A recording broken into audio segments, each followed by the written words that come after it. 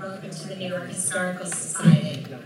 I'm Louise Mirror, New York Historical's president and CEO, and it really is a tremendous pleasure for me to see all of you in our beautiful Robert H. Smith Auditorium. I want to make sure that everyone is aware of our great exhibitions on view now. Maybe many of you have already seen the Armory Show at 100. If you have not, it is an extraordinary, exquisite show, unusual for us with Picasso and Matisse and Cézanne and so on represented on our gallery walls. And I do urge you to see it if you haven't already. So please come back during regular museum hours for the Armory Show at 100 and for 2 other wonderful shows, Gilded Age Portrait Show on our first floor, Gilded's Legacy, and a new show that... So we are getting more and more members all the time, and I just invite the 1 or 2 people who are not members yet to become members. You get great discounts on our programs, free admission to the museum, and just speak with our colleagues on your way out tonight if you'd like to make it 100% membership. So now's the time to ask everyone who has an electronic device to please turn it off. Cell phones, cameras, recording, anything.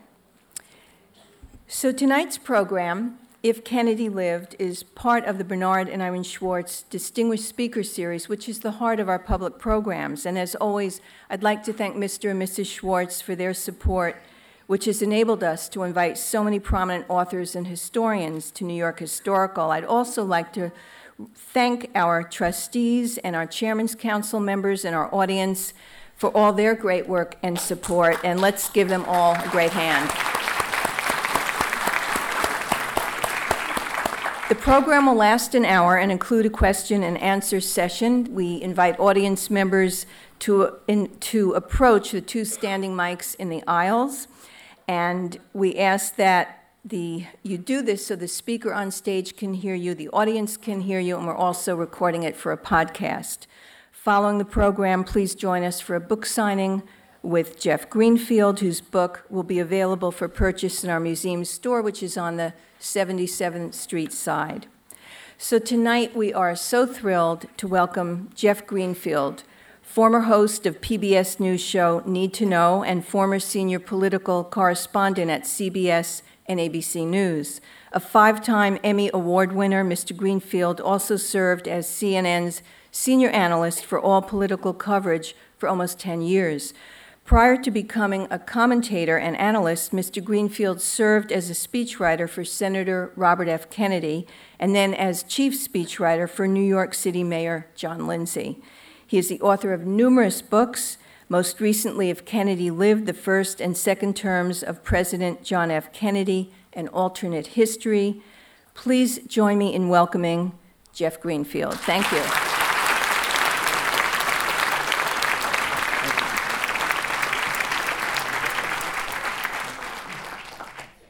Hi, good evening. I have now navigated the toughest part of this evening, which is getting on stage without falling down. Thanks for being here. You may not know this, but you are a living embodiment of the first rule of political advance work that I learned from Jerry Bruno almost 50 years ago. And the first rule of booking a hall for any candidate is you always book a relatively smaller room than you think you need. And the reason is the press then has to write that the candidate spoke to an overflow crowd. If you book the same number of people in a big room, you spoke to a half-empty room. So you now have a lesson in political history. I want to reiterate the fact that when I'm done, I'm going to leave time for questions. It's in some ways my favorite part of the evening because I know what I'm saying, but invariably questions can be asked that make you come up short and realize I didn't think of that. All that I ask is that we come to a joint common understanding of what a question is. Because a 10-minute speech followed by, so? This is not a question, and I have no tact about this. The other thing I should say by way of introduction is that this building holds a special affection in my life, but possibly not for the reasons that members would guess, which is that for more Wednesday evenings in November than I can count as a child, as a parent, and as a grandparent, I have stood across from this building watching the balloons blow up, being progressively filled with gas, which is a perfect training for a political analyst, if you think about it. So here I am. So this is what I want to do in this talk. I want to explain just briefly why alternate history is worthwhile. A lot of historians disdain it. They think it's a parlor game. As one said, it's like asking, what if Spartacus had a jet? And it is often the province of science fiction and fantasy, or in the hands of Philip Roth, a great novelist, a brilliant exercise in speculative fiction, The Plot Against America. But there is a point to this. Michael Beschloss and Doris Kearns Goodwin think enough of its possibilities to have helped me in my last couple of books. But the point about alternate history for me is that it demonstrates the vagaries of fate.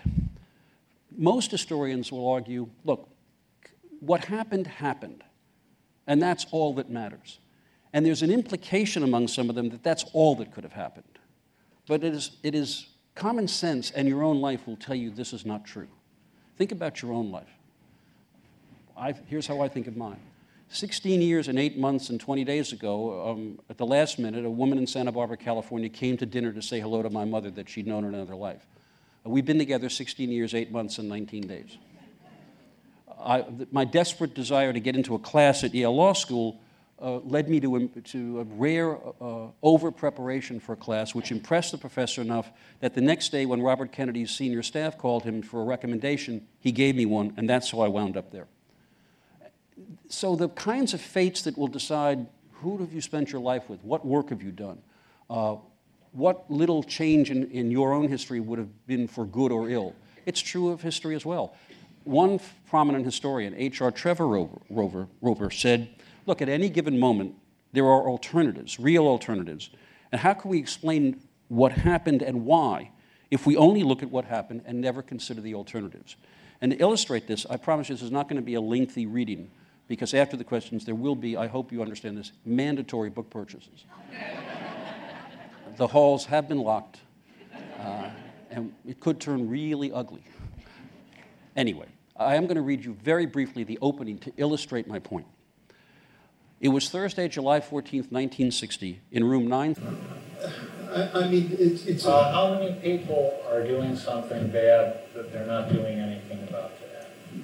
Again and again, John Kennedy had assured the unions, the civil rights leaders, the liberals, the intellectuals, that Lyndon Johnson would never be his choice as a running mate. And yet now, little more than 12 hours after Kennedy had won the nomination with a margin, by the way, of 5 delegates, he had offered the second slot on the ticket to Johnson, and Johnson had accepted. I was so furious I could hardly talk, O'Donnell remembered. I thought of the promises we had made and the assurances we'd given. I thought we'd been double-crossed.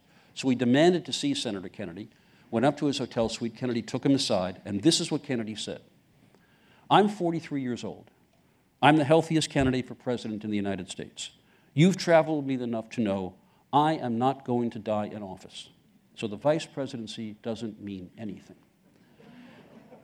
Now, the man who gave this reassurance had almost died in World War II when his PT boat was around, had lost a brother and a sister in plane crashes, had been so stricken with illness all his life, his statement about health was palpably untrue, that in 1947 he'd been given the last rites of his church, had survived a life-threatening operation in 1954 that almost cost him his ability to walk, if not his life, had been living with a form of Addison's disease, which had been concealed from the public, that made most of his daily existence one of great pain, and had come within a razor-thin margin of losing the presidential nomination. And by the way, some months later, he would come seconds away from being killed by a suicide bomber in Palm Beach, Florida, parked outside his house. One of the most ignored facts of American history, one I wrote about in a prior book. So this is a guy who's described by a lot of his close associates as fatalistic, who on the morning of his death had said to both Kenny O'Donnell and his wife, if there's someone with a high-powered rifle in a building, there's nothing I can do about that. And yet somehow, in giving this assurance to Kenny O'Donnell that there was no chance he was going to die, He completely ignored what had been part of his life and the national life, the role of fate. Kennedy was himself something of a historian and must have known that 7 presidents before him had died while in office. And yet it's not the way we think. We just don't pay attention to the near misses. Everybody knows that Franklin Roosevelt was the longest-serving president of the United States. Some of you may know that in early 1933, as president-elect, visiting Miami at Bayfront Park, a deranged anarchist named Giuseppe Zangara came to that park with a gun. Having gotten there a little late, could not find a proper angle from which to aim at the president, stood on a chair, a passerby jostled him, and Giuseppe Zangara killed not FDR, but the man standing very close to him, the visiting mayor of Chicago. And I ask you to imagine the depression or the mobilization that led to World War II had Franklin Roosevelt not been there. 2 years earlier, a visiting British politician here in New York, crossing Fifth Avenue, looked the wrong way, because the cars in Britain go the wrong way. Hit by a taxi cab, taken to a hospital, developed pleurisy, almost died. Imagine 1940 in Britain without that politician, who, of course, was Winston Churchill. That's why this matters. And so what I want to do now is to suggest to you my notion of what would have happened had John Kennedy survived Dallas. I think, by the way, to do this honestly, as opposed to speculatively, you need to ground yourself in history. You can't make up, you can, if you're a science fiction or fantasy writer, yeah, what if Kennedy had become a Buddhist? Well, that's kind of mildly interesting, but it's ridiculous. The more serious stuff is look at the person, look at the conditions in the country at that time. Read the oral histories, read the memoirs, see if you can figure out how he thought and how he might have dealt with the life of the United States that he did not live to deal with. So the first obvious question is, so what is the small twist of fate I'm talking about that might have saved John Kennedy in Dallas 50 years ago? It's the weather. All day, all that morning, all that Friday, it had rained. And as Kennedy's plane was coming to Dallas, the skies cleared and the sun came out. Kennedy weather, his aides called it, because he wanted to see and be seen. That's why he'd gone to Texas to demonstrate to skeptical Southern Democrats that he was popular. So a young newspaper man in Dallas named Jim Lehrer was standing next to the Secret Service chief and said, "My editor wants to know what's going to happen with the bubble top." And the Secret Service chief said, "Let me call downtown." He called downtown. They told him the sun was out. He said, "Take the bubble top off." If the rain had done what the forecasters said it was going to do and continued, and the bubble top would have stayed on. Not to be sure bulletproof. One of the weird things about you learn is the car was bulletproof, but not the top. But imagine rain instead of sun. Imagine the bubble top instead of a clear shot. And the assassin, and just to get this out of the way, yes, I think it was Lee Harvey Oswald. Yes, I think he did it by himself. No, I don't plan to relitigate it, but just so you know. But that assassin would have had a much tougher shot. The first shot would have shattered the bubble top. The driver of that car, who in real life slowed down because he didn't know what was happening, would have taken off like a shot, and the odds increased dramatically that Kennedy might have been wounded but would have survived. That, at any rate, is the premise of the book. And I think it does fit the test of plausibility.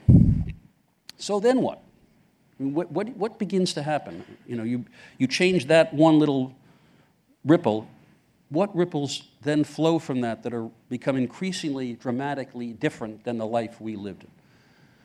Well, for one thing, there's the fate of Lyndon Johnson. If you've read Robert Caro's latest book, and all of us must pray daily for the health of this man, that he survives in good health to do the last book. I think he should be taken into protective custody. I mean, it's such a magnificent work, and the climax is yet to come. But if you've read Caro's book, you know what I'm talking about. The very day John Kennedy was shot, the moment his motorcade was rolling down Main Street. Well, as Jefferson summed it, that posed a mortal threat to the political life of Lyndon Johnson. A Senate committee was looking into... It's not the proprietors of the people. Because Columbia was King's College, and it was Anglican, and there was going to be a tax that everybody had to pay. Everybody had to pay. And he said, you know what? Most of us in New York aren't Anglicans. why should everybody be taxed for the purposes of just Sectarian. Yeah, I said, and furthermore, then this led into the idea of free thought and how there mustn't be any orthodoxy. And he was like John Stuart Mill, and he was like James Madison in a way in believing that, and James Madison read him when he was a student at Princeton. Mm-hmm. So I start with him, and he is, the first great intellectual influence on the founding. This magazine, everybody read it. It wasn't just in New York. Everybody all over America got it, subscribed to it. The Madison and his fellow students at Princeton were still reading it 20-some years later. So then I moved to the Lees of Stratford Hall. It was the house that got me. I saw this house on a book cover. I thought, oh my God. It's an odd house. No, it's gorgeous. I know you think it's odd, but Rick, go there. I mean, that's probably the only one you haven't been to. It is so beautiful, and in fact, the dean of the British art historian, Sir John Somerset, says this house is so architecturally sophisticated that you'd think it had been designed by a British royal architect, Van Buren, or a Hawksmoor, but it wasn't. It was designed by Virginia-born William Wilkins, I think his name was. Nobody knows. Nobody knows anything about it. Maybe my judgment of the house is affected by the oddity of the inhabitants. Well, because between 1960 and 64, his belated but ultimately all-out embrace of civil rights had made the South virtually unwinnable for him. A poll that was taken shortly before his death showed that he would lose the old Confederacy by a margin of 20 points to almost any Republican. And if you remember, in 1960, it was Kennedy's victories in Texas, Georgia, South Carolina, half of Alabama, Louisiana, that provided a critical electoral margin. Also, the tensions in the early 60s, before the first race riots, between white working class and blacks in big cities was already fomenting. In Boston, in Philadelphia, in New York, tensions over school integration and housing and craft jobs that construction unions had kept for their own members and that African Americans wanted into had produced real feelings of discontent. Bobby Kennedy, for whom I worked and there was no public figure I admire more, said bluntly at the time, civil rights is something around our neck, meaning it was a political liability. As the one meeting that Kennedy and his aides had about the '64 campaign before he left for Texas, they were not that worried about Nelson Rockefeller because of his divorce and remarriage, which indeed turned out to be politically fatal. The potential candidate that most worried them was Romney, George, the father. Governor of Michigan, very strong civil rights record, very strong appeal across party lines, and absolutely blameless private life. I think one of the Kennedys said, he doesn't smoke, he doesn't drink. A guy with no vices, that's a little weird, which you can, given Kennedy's own life, you can understand. That might seem puzzling. But the man they wanted to run against, and the man I believe they would have run against, was Goldwater. Because even before Dallas, he was headed to the nomination. The Republican conservatives, having been burned for a couple of decades, never getting their man nominated, their man mostly being Robert Taft, finally said, that's it, it's our turn. And what Kennedy said at that meeting was, please give me Barry Goldwater. I won't even have to leave the White House. And the reason, I think, was that whatever the difficulties over race, the issue of war and peace, still in the shadow of the Cuban Missile Crisis, would, I think, have overwhelmed everything. I don't think he would have won by the same margin as Johnson did, because Johnson won all but four or five southern states. But I think he would have won. I also should tell you that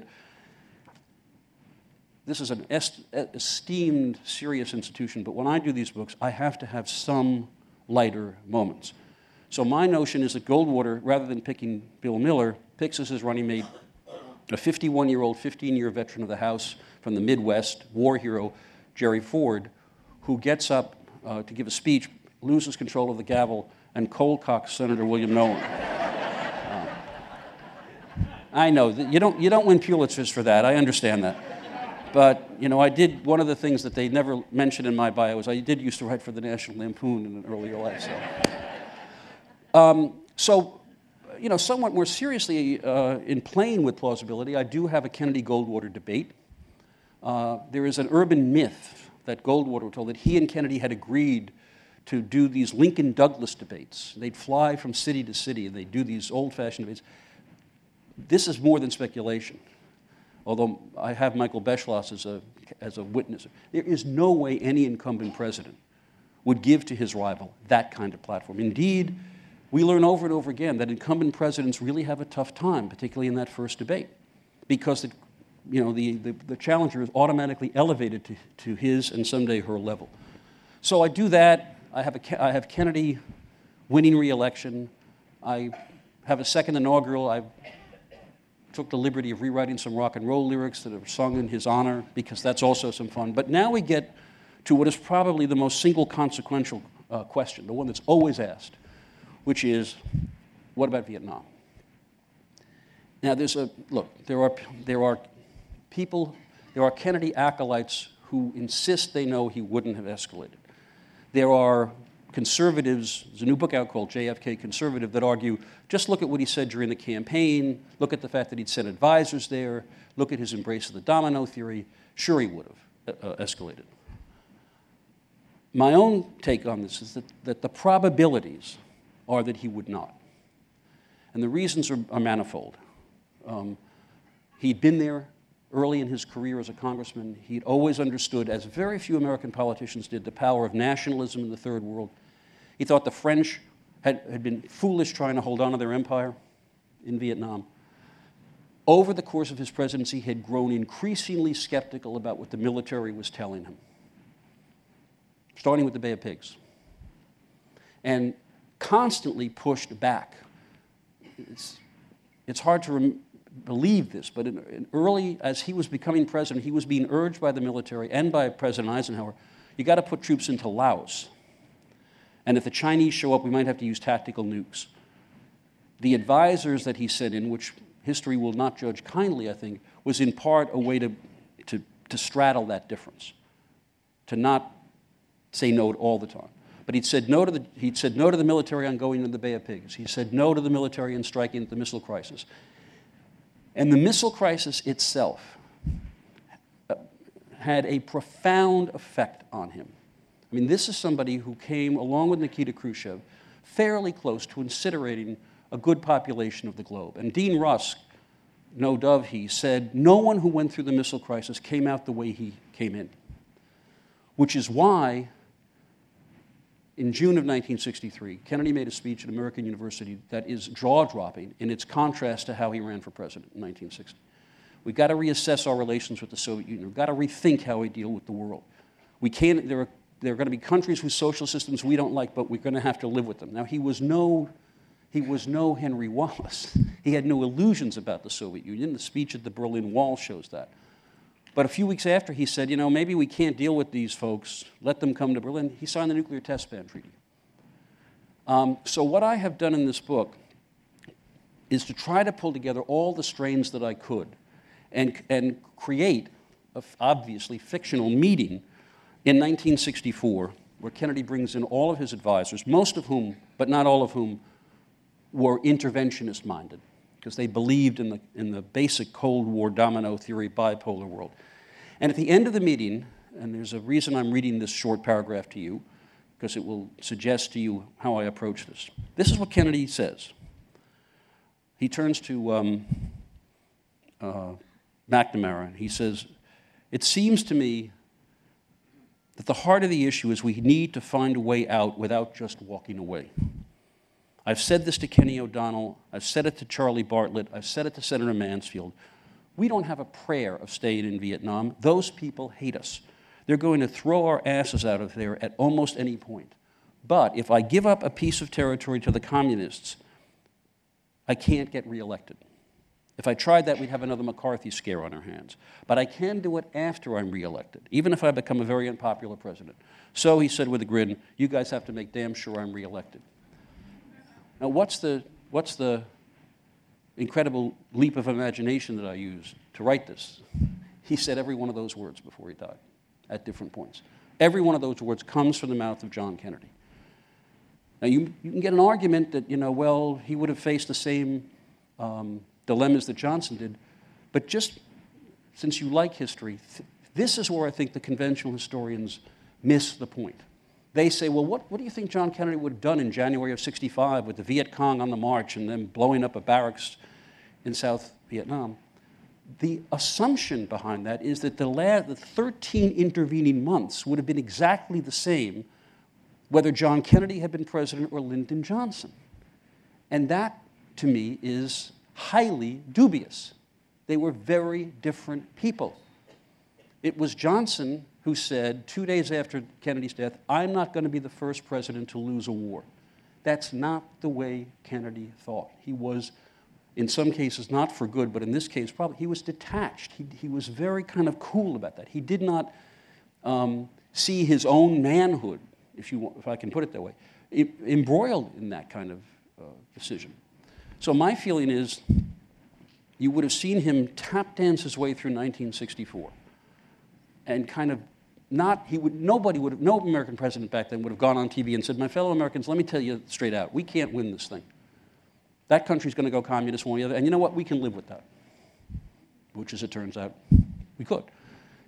Arthur Schlesinger told Kennedy, Doris Goodwin told me, he once said to Kennedy, trying to get out of Vietnam is going to be harder for you than it was for Franklin Roosevelt to commit the United States to helping Britain, because we have a Cold War set of premises that you're going to have to be challenging. But my feeling is he would have. And I will show you in a minute why I think that is significant. On the other hand, when it comes to an issue like civil rights, Great Society, poverty programs, Kennedy was less conventionally liberal than Johnson. Johnson wanted to be the second FDR.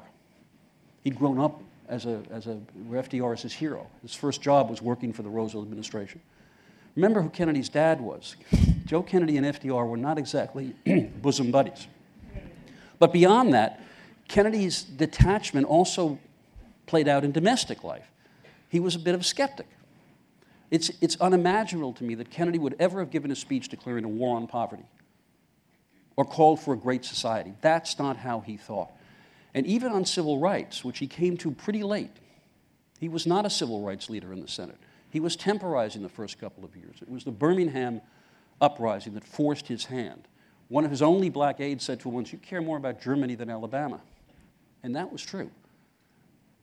One of the things, if you doubt this, go back and look at Kennedy's inaugural, the famous inaugural. You know how many sentences in that inaugural are devoted to domestic affairs? One. His civil rights aides insisted that he say, we cannot defend freedom abroad if we cannot defend freedom at home. That's it. Everything else is directed at the world because that was his focus.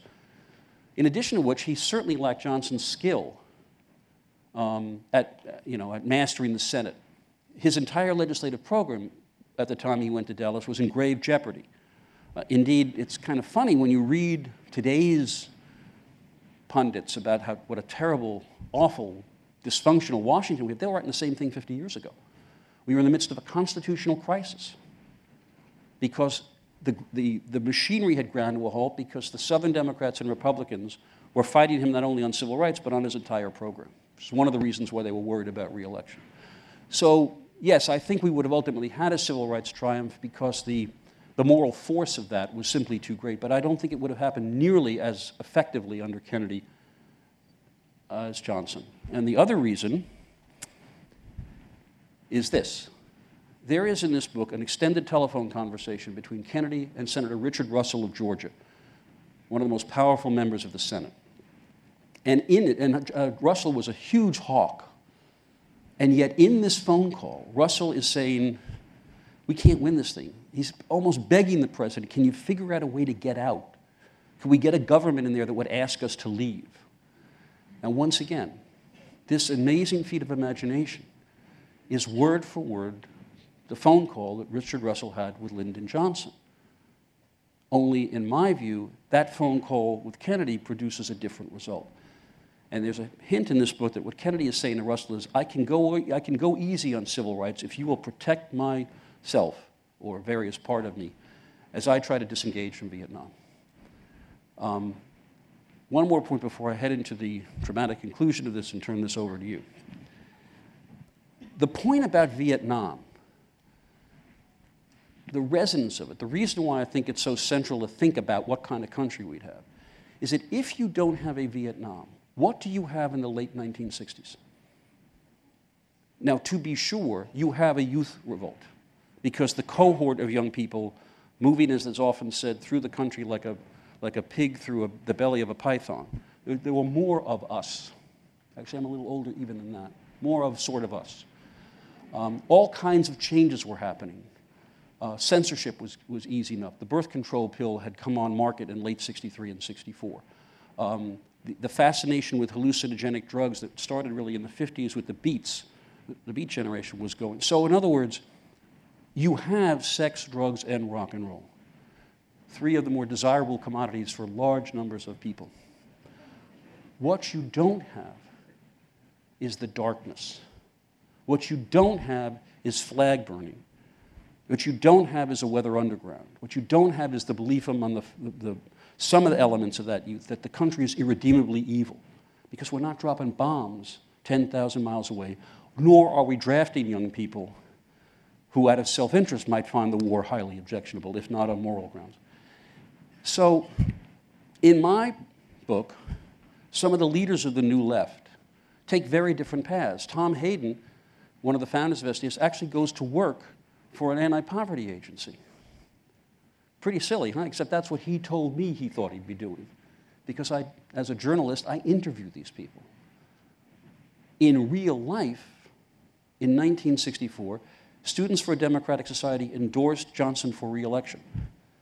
Part of the way with LBJ was their slogan. It was only later, in the wake of the war, that they split into two equally insane groups, the Maoists and the Weather Underground. So my notion is, you don't have Vietnam, you don't have that part. You have Woodstock, but you don't have Altamont, for those of you who know your music history. And I do think you have a much more engaged younger generation in the kind of civic work that John Kennedy did make very cool. You know, the Peace Corps, the domestic Peace Corps, versions thereof, I think grow. So the next last thing that has to be addressed is, so what about his private life? I don't care what kind of an acolyte you are. I don't care what kind of celebration happens in the next days. There is no gainsaying. This man's sex life was beyond reckless. It was dangerous. I mean, when you are consorting with the mistress of a mafia don, when you are having relations with a party girl who is suspected to be an East German intelligence agent, you are behaving in a way that is, I think, almost unfathomable, particularly when you understand what a prudent and careful president he was in using that public power. Now, I'm not a shrink. I can't explain many different explanations for this. He thought he was going to die young. This is what his father lived. He was an entitled guy.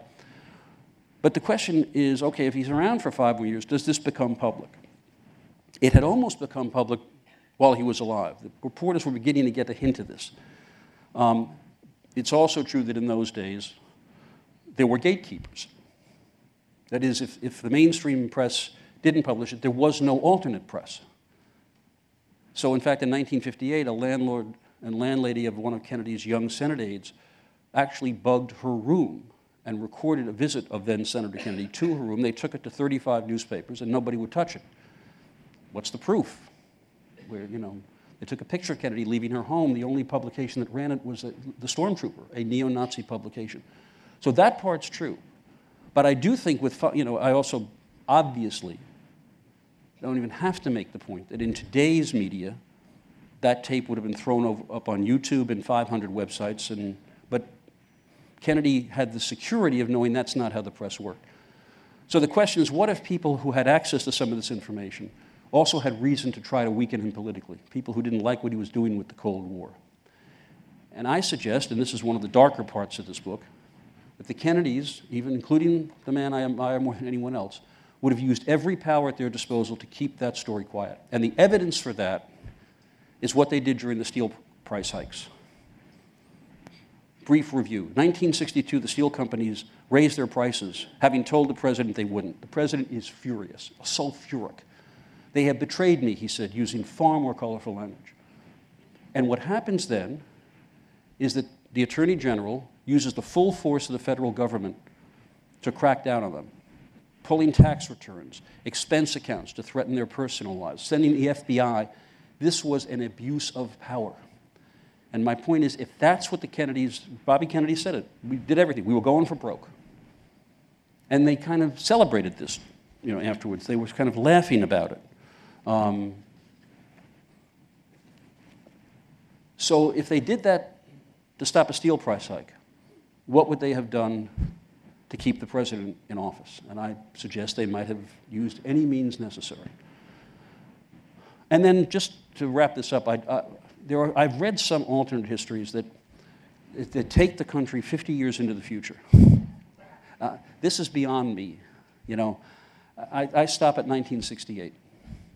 And there are different candidates for president because without a Vietnam War, the whole structure is different. I mean, just think of this. If there's no Vietnam War, the most ardent advocate of peace in the Democratic Party is who? It's Hubert Humphrey, who until he joined Johnson was one of the most ardent advocates of disarmament. And if there's no Vietnam War, maybe Richard Nixon's foreign policy experience becomes much less attractive than, say, a first-term California governor with spectacular communication skills. And if you want to tell me nobody can run for president after 2 years holding significant office, I would suggest you pick up the paper. So this is where there's also a twist at the end, which no way am I telling you about because it's fairly clever, and then you'll have no motive to purchase several copies of this. Makes a perfect Hanukkah gift, Thanksgiving gift. Shavuos is right around the corner. We're all kind of hookers when there's a book for sale. But anyway. So the book ends in 1968, kind of on a cliffhanger.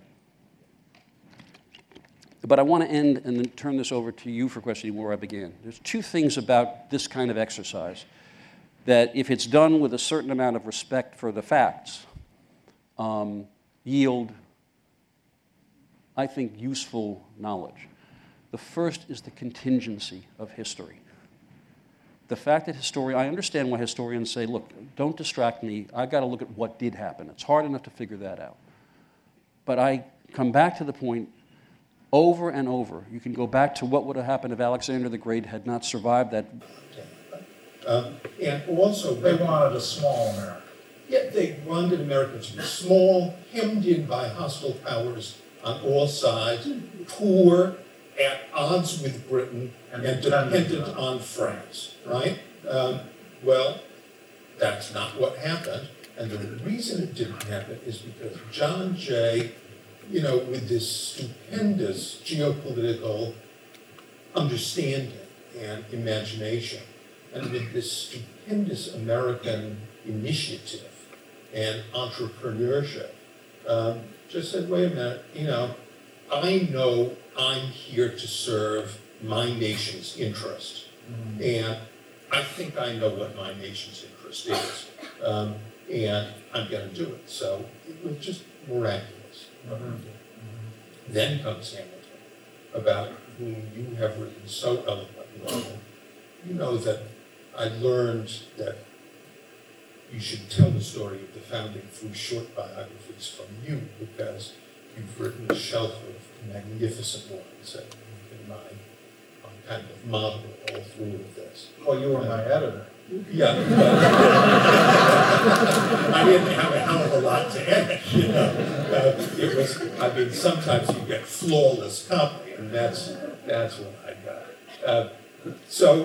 And on Hamilton, of course, you and I see it the same way. Hamilton was the man who imagined an opportunity America.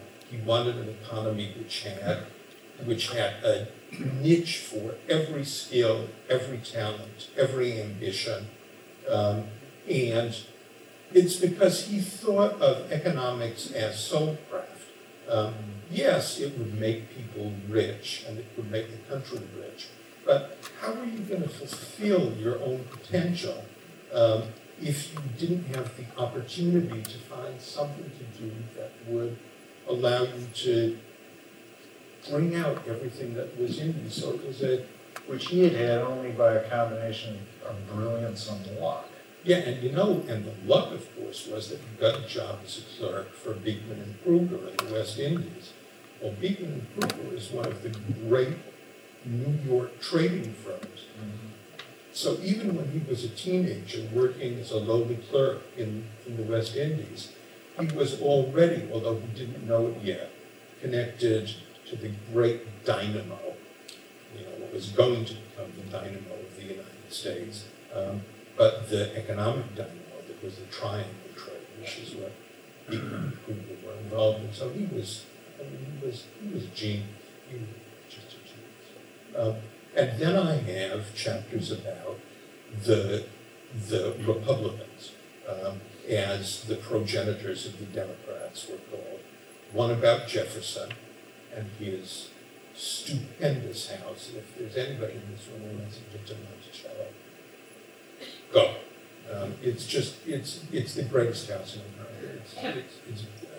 I can't tell you how beautiful. You write so movingly about the use of light. Oh, here's this. It's got triple hung windows, floor to ceiling windows. The kind that you can open up and walk out onto the veranda, and it's got skylights, glass skylights with louvers, and it's got mirrors everywhere. And if as you know, Jefferson had his slaves level the top of the little mountain on which it's built. So there's sunlight pouring into it from all these windows and skylights, and it's bouncing off all these mirrors. And it struck me that it was this perfect Enlightenment icon, and it seemed to be crying out, as Goethe was said to have said on his deathbed, more light. And you don't realize that right at first. But I remember you said when you looked at the pictures of the book, you were struck by how beautiful the pictures of Monticello were, and that, were they taken on a particularly sunny day, you asked me? No, that's what the house is like. The house is enlightenment. And all its amazing rooms, the demi-octagons, and they all fit together. Which eliminate dark corners, right? Which eliminate dark corners. There were peculiarities about it. There's a room called Mr. Madison. It was always called Mr. Madison's room, because Madison and his wife would come and visit. So, Jefferson liked these alcove beds. So here's an alcove bed. And I always thought the Madisons would come now when they had retired from the White House. And I thought, which of the old couple slept on the inside? And how did they? Anyway, it was really a house built for a bachelor. A widower. A widower, whose wife died very young, and who then, most people believe, as I do, he then took her half-sister, his slave Sally Hemings, as his concubine, and had children with her. So they had strange choice collections on the Regents and Transplantation. And the slave corridors and passages don't partake of this life. Oh, no, it's like the Eloy and the Morlocks. There are these, a regular 18th century house has wings with the kitchens and the various service parts, but the wings are like separate pavilions, and there are arcades. Well, Mount Vernon is a case. Right. And so Jefferson did this too, but he inverted them. So he's got his wing, but they're underground. Mm-hmm. And what you've got are terraces that you can walk out of. And it just looks like you've got these beautiful promenades, but underneath, All the work is all the work is being done. Sally Hemings has her room. Oh, and the wine cellar, of course, because He's Jefferson. the only man in America who knows a good bottle. And who was it, Rick? You remember this? Somebody wrote, oh, you know, Jefferson came to dinner last night and bored us all with his talk about what the best wine was. So sometimes I suppose you can know too much. And then come 2 chapters on Madison. One on Madison the thinker, and the brilliant creator of the Constitution, and the astonishing degree of political sophistication and historical understanding and knowledge of human nature, because these guys were not sentimental. He was making a government for real people as they really are, not for prodigies of virtue. Not for angels. If men were angels, we would need no government, he said in the Federalist 51. But, you know, and then the last chapter is about Madison's presidency, which you and I disagree about. I love your Madison book. I can't tell you how many hours of pleasure it gave me. But I think that Madison's presidency was a failure. I think that it was not I didn't think it necessary. was that good. I understand, but I thought it was that bad.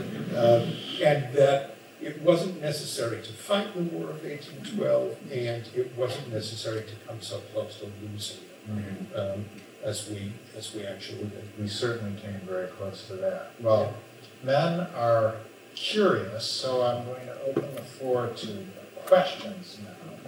I want to instruct you all that if you want to ask a question, they've got standing mics in the aisle. Before you ask your question, say your name, and please only ask one question, and also, you know, don't give a speech with a rising inflection at the end. Make it a little question.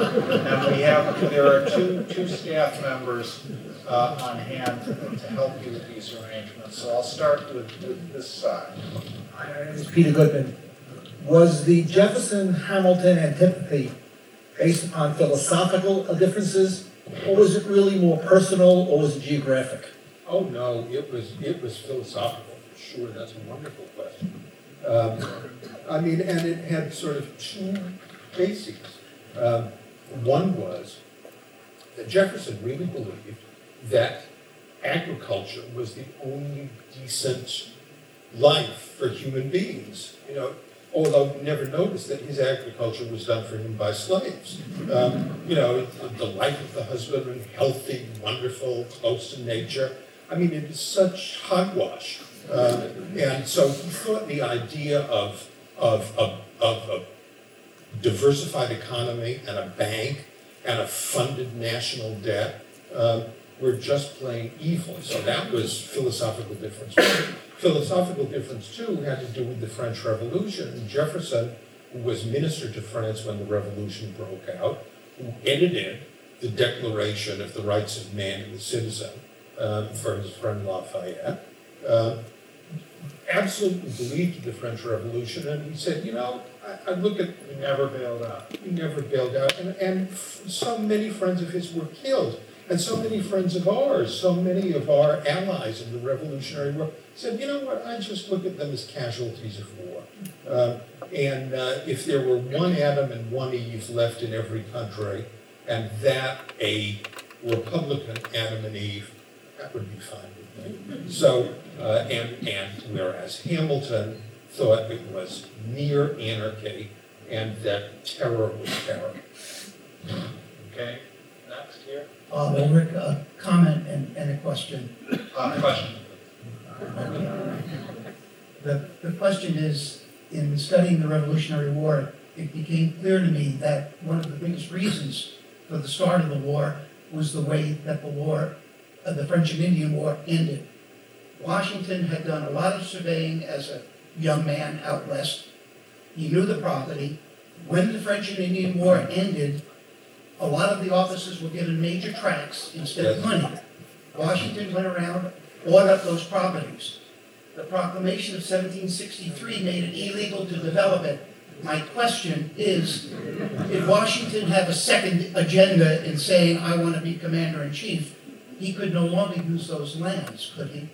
Well, I understand your point, but no, that is not why he went to fight the revolution. What the real result of the French and the Indian War was, as sensible geopoliticians saw at the time, is that it ended French power in North America, and therefore America had no need of British protection anymore. And therefore, war with England, some people felt, was only a matter of time, because why should we let anybody boss us around? Because we don't need it. Yes. I'm George Shea, and I'm wondering why you couldn't bring in Robert Morris, who was so wealthy and so important, and then he wound up in debtor's prison.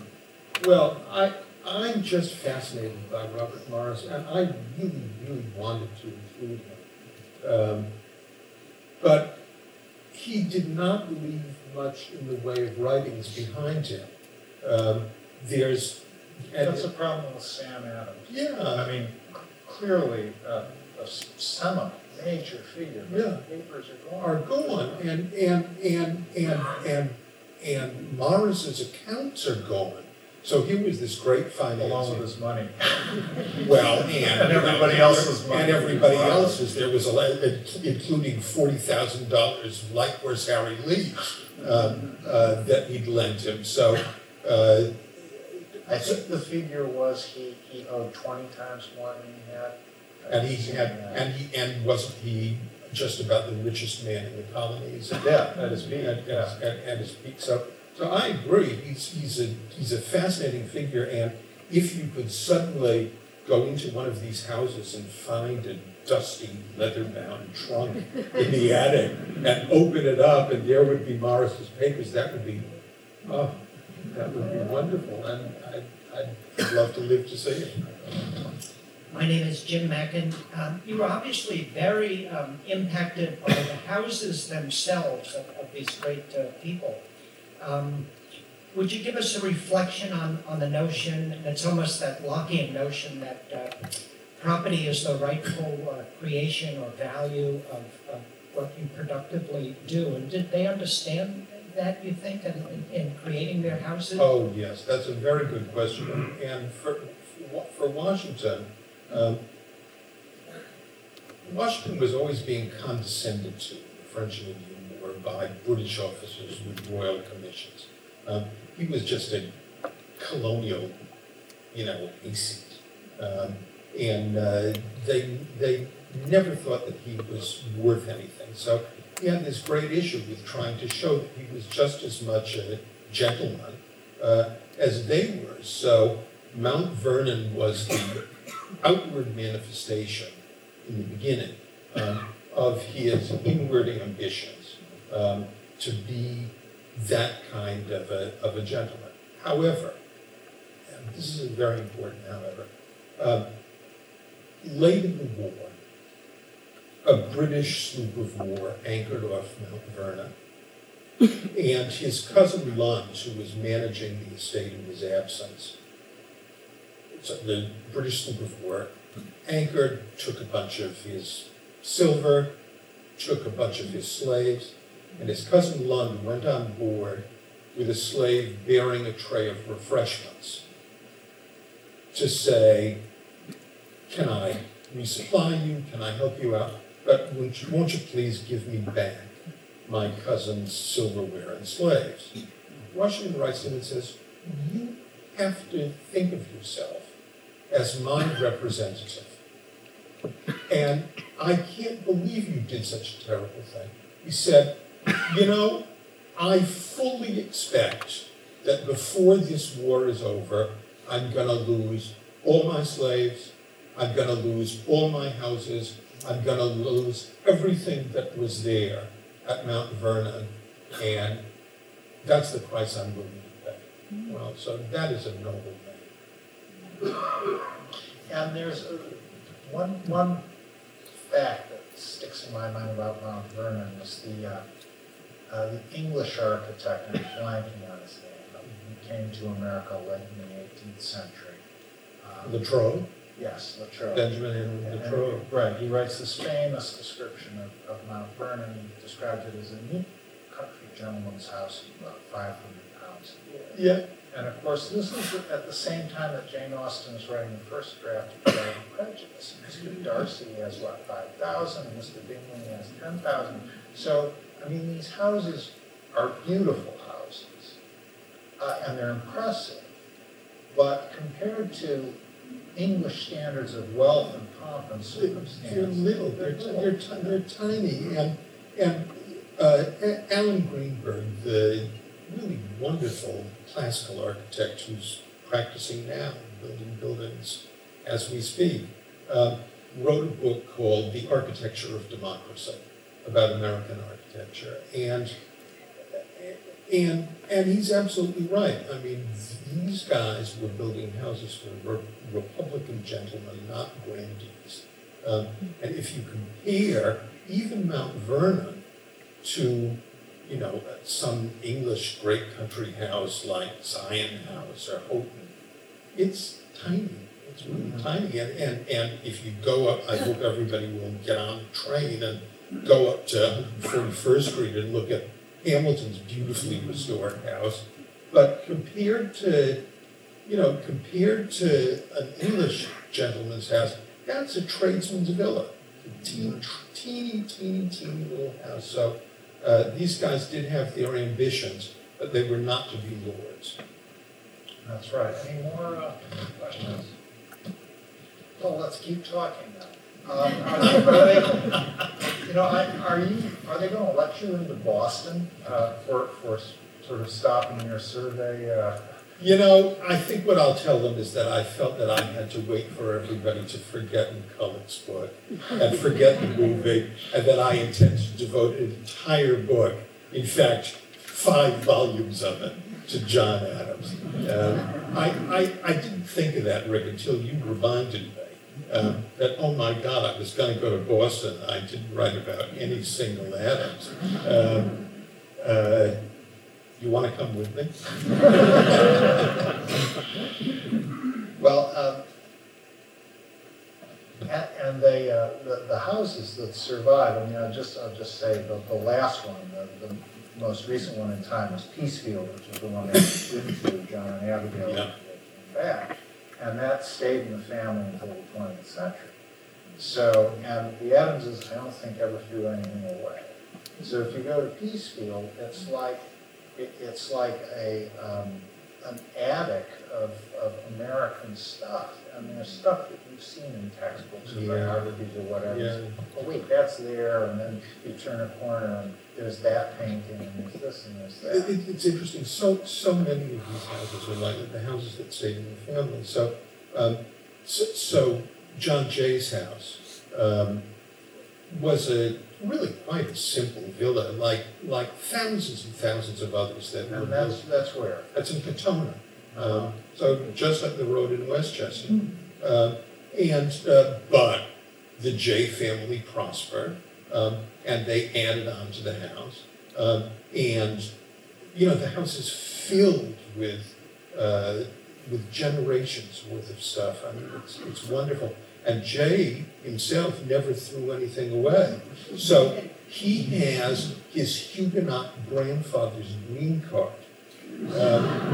And you can see it. It's this parchment signed by Royal Governor Dongan, who became Lord Limerick, allowing Auguste Jay to settle and do business in the Royal Colony of New York. And it's got a little docket on the back.